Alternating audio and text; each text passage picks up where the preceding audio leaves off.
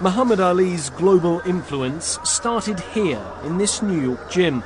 He trained at Gleason's for 10 weeks before his 1964 shock defeat of world heavyweight champion Sonny Liston. It made him a household name overnight. I am the greatest. The gym has been part of New York City for more than 80 years. During his lifetime, Ali became something of a regular, training here for 6 other fights and visiting the gym on 20 other occasions. John Douglas competed at the 1996 Olympics in Atlanta. Ali was watching his fight ringside. Oh wow, it was amazing. Everybody forget what they're doing and they're staring at him. Nobody want to do anything ever. They just want to look at him and see what he's doing, you know. So I go to the door to say hi to him, and the crowd that he was with pushed me away from him. You know what he did? He pushed all of them away and grabbed me and hugged me. That thing brings tears to my eyes. Many of the boxers and trainers here have similar stories of Ali's warmth, his caring attitude. Bruce Silverglade is the owner of Gleason's gym.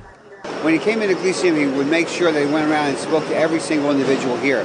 He loved the girls, so he would give all the women a hug, but he made sure that he acknowledged every fella that was here.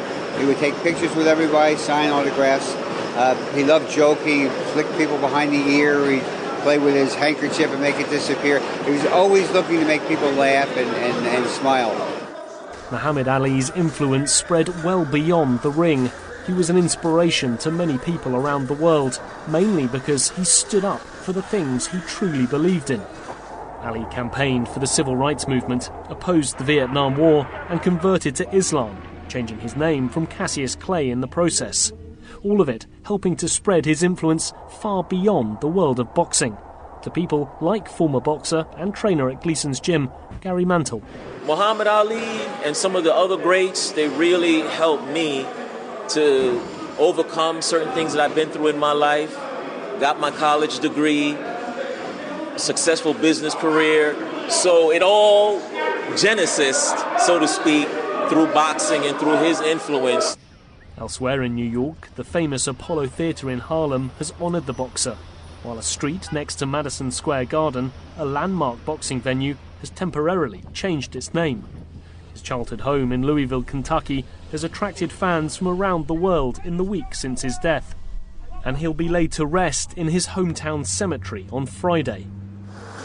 But it's perhaps in the ring where he'll be remembered as the greatest boxer, influencer, and champion of civil rights.